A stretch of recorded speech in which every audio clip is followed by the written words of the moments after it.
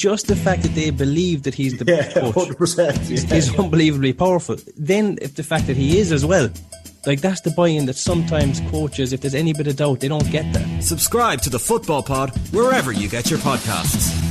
OTB AM with Gillette Labs. Get the ultimate shave or your money back. Neon Night Edition available now. Delighted to say Philippe Auclair is with us to give us the thoughts from somebody with a French tinge. Philippe, how did France play last night? I thought I wasn't that surprised. I wasn't surprised by the performance of the French team. I was perhaps pleasantly surprised by the performance of the Ireland team, which I wasn't perhaps expecting to put up such a fight. And I think, like most people in France, I was expecting something a bit more complicated than against the Dutch, strangely enough, if we didn't score early, as had been the case against Holland. And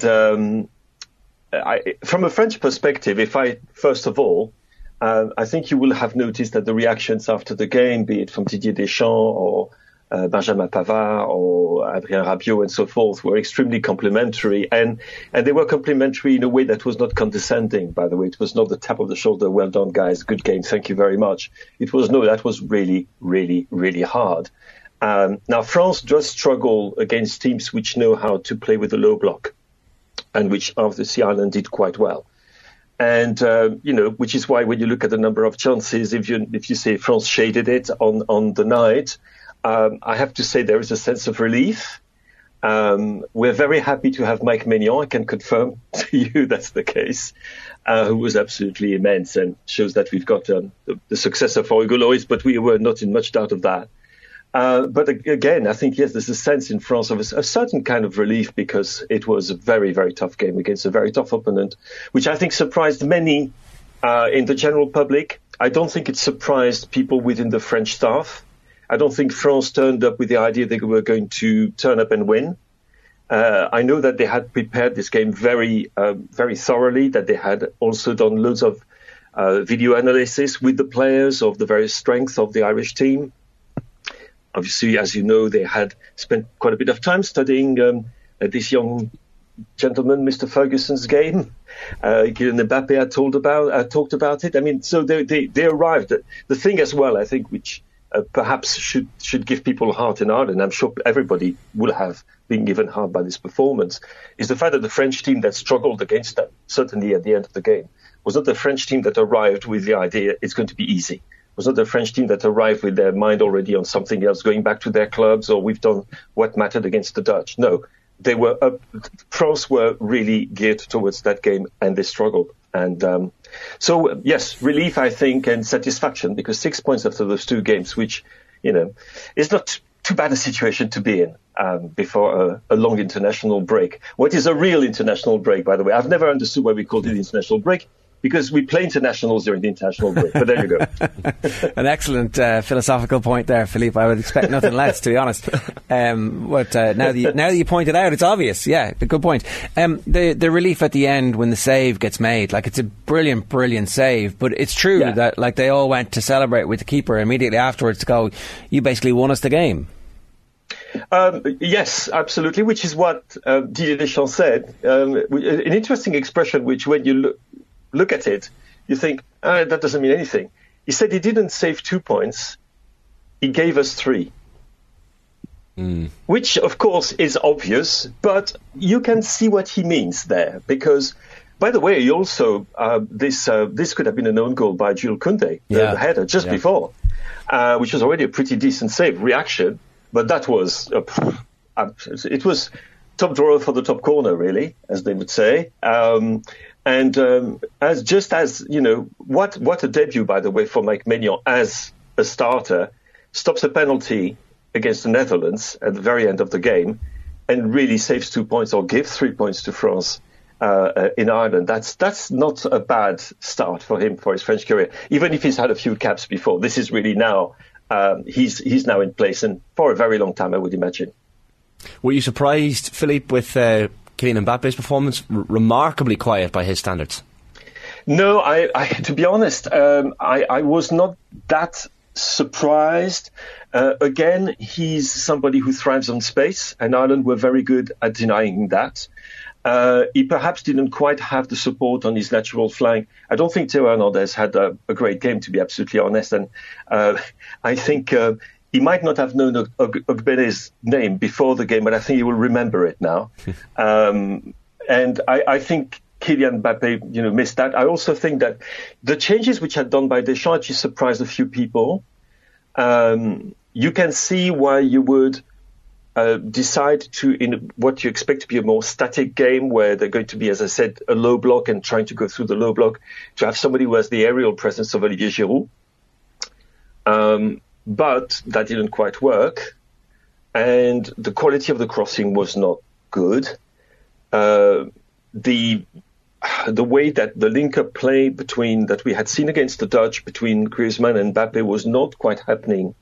And Colomboigny, by the way, because of his movement, was not happening against Ireland. So all of this put together, and I think you can explain, and particularly the lack of space for him to exploit, that, he's not Superman. He cannot produce performances like he did against the Dutch every single game. So I wasn't entirely surprised about that. I don't think that there was much in the French team's performance which was surprising, apart from, of course, Benjamin Pavard's goal, because that's not what I'd seen coming, to be honest. I don't think anybody had seen it coming, including himself. But thank you, Benjamin. You actually solved a big problem for us with another wonder goal. He only seems to score incredible goals, Pavard, as well. Yeah. I mean, that was obviously, everybody remembers the one against Argentina at the World Cup, but the one against Sweden in the Nations League wasn't bad either. And this was quite spectacular. I think he will be what Didier Deschamps was very, very happy with. It's the finish. We know we've got a great shot on him, but it was the alertness of mind when he realized, okay, there's a chance to intercept that ball very high up the pitch, which honestly is normally not his game. He's more of a defensive fullback. He's a more traditional kind of fullback. And I think that there was actually quite a pleasure for many people to see him score that goal, because, as you know, he's had a pretty tough time, be it at club level or with the national team. He was certainly not a regular starter. So that's a satisfaction. But I think that Ireland actually showed a few areas in which France have got problems. And I think that the left flank, defensively, when you've got Kylian Mbappe, who is there, when you've got Theo Hernandez, who is a flying left back, there is, of course, you hope that Rabiot is going to do a bit of the work on the left-hand side, but that leaves us quite exposed. And actually, Ireland were quite good at exposing a few frailties, I would say, in the French setup, including, of course, on dead ball situations at the end, where honestly it was not very reassuring, was it? I think maybe our assessment of it is like, we're obviously riven with all of the insecurities that we have as a football nation, and all the weight of history bears down on it. So we're half happy with what we did. We're also a little bit disappointed that the goal didn't go in at the end, and we're desperately seeking some kind of external validation here from you, Philippe. And you've given us it's like, yeah, actually, no, you guys weren't bad. So, because we weren't sure if France were just stinking the joint out because they were terrible. No. Okay. No. Keep feeding us. No, here. and I think the other thing is that the quality of Ireland's performance showed how awful the Dutch performance was in Paris as well. The Dutch didn't have any of the cohesion and cohesiveness of the Irish team. They didn't have any of the fire, which of course people commented upon, because, as you will know, we're only, especially when it comes to sport, stereotypes are never very far away. So even though people had been saying before the game, everybody who had been watching the Irish team over the recent past was saying, it's not quite the old kick and rush, long ball, blah, blah, it's different. People fell back on that by saying, oh, well, but with the Irish, there's going to be fire, it's going to be fantastic, spirit within the side, pushed by the wonderful public and so forth. So we had quite a bit of that. But I think Ireland earned quite a bit of respect from people who were expecting different things from them. And honestly, I think that looking at what we've seen in this group so far, it's very open, at least for second place. Wouldn't you agree? We hope so. We like that's the thing. If Ireland can maintain this level of performance that we put in against France with the quality that we showed, then we should be able to cause difficulties for everybody. And we just haven't been great about following up a good performance against a big side with good performances against the medium sides and the weaker teams. And so that's our challenge. Yes. Well, I can tell you that if you were to play the Netherlands tomorrow, which unfortunately you are not playing, you would give them a proper game. But it might not be Mr. Koeman who is in charge by the time, you meet up with the Dutch. Were they that bad? They were terrible, yeah. They were awful. They were really awful. I mean, their first half was absolutely, an absolutely terrible performance. You didn't recognise. I mean, they had a few players missing, but even then they were not good at all. I have to say, I haven't watched enough of the Greek team to have to give you major insight into them. But I think you'll do all right against Gibraltar.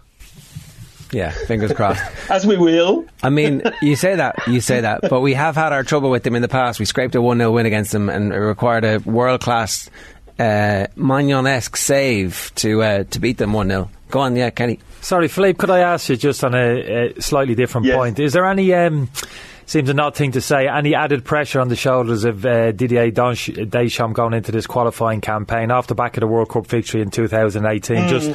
Just the exit in England and in the manner against Switzerland, obviously the loss to Argentina. I know they made it to a World Cup final, but the pool of talent, Philippe, that's available to him, this is an outstanding French, and has been for quite some time in terms of the quality which Deschamps has available to him. Is there amongst the French footballing public more of an expectation that he needs to go and win another major championship with a squad of this undoubted talent? I think that the almost expectation is there, obviously, but I would say that first of all, that World Cup did a lot of good to Deschamps' credit in his home country. There were loads of people before the tournament who were expecting a difficult World Cup because of the injuries. I mean, there were 13 players missing at one point just before the tournament started. Also because of the quality of the performances, which hadn't been great. An absolutely catastrophic Nations League, as you will remember.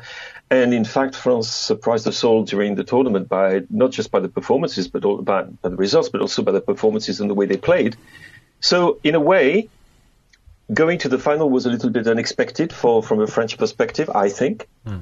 And then when it came to the qualifiers, when you score, I think it's the ideal start to the qualification campaign. 2 minutes in, an absolutely superb movement with Griezmann getting the ball, passing on the ball. I mean, there's a lovely interaction between Moani and Mbappe. Mbappe crosses back, Griezmann unbalanced, beautiful first-time shot in the corner after 2 minutes play against the Netherlands. So I can tell you that certainly lifted the pressure, and the performance against the Dutch lifted the pressure, and the performance against the Irish would also lift the pressure, because it will have shown that France, when confronted with a very difficult, more difficult adversary, a team that plays the kind of football which usually creates problem for them, because again, the capacity to play with a low block, the organization and so forth, the denial of space, France actually managed to do that.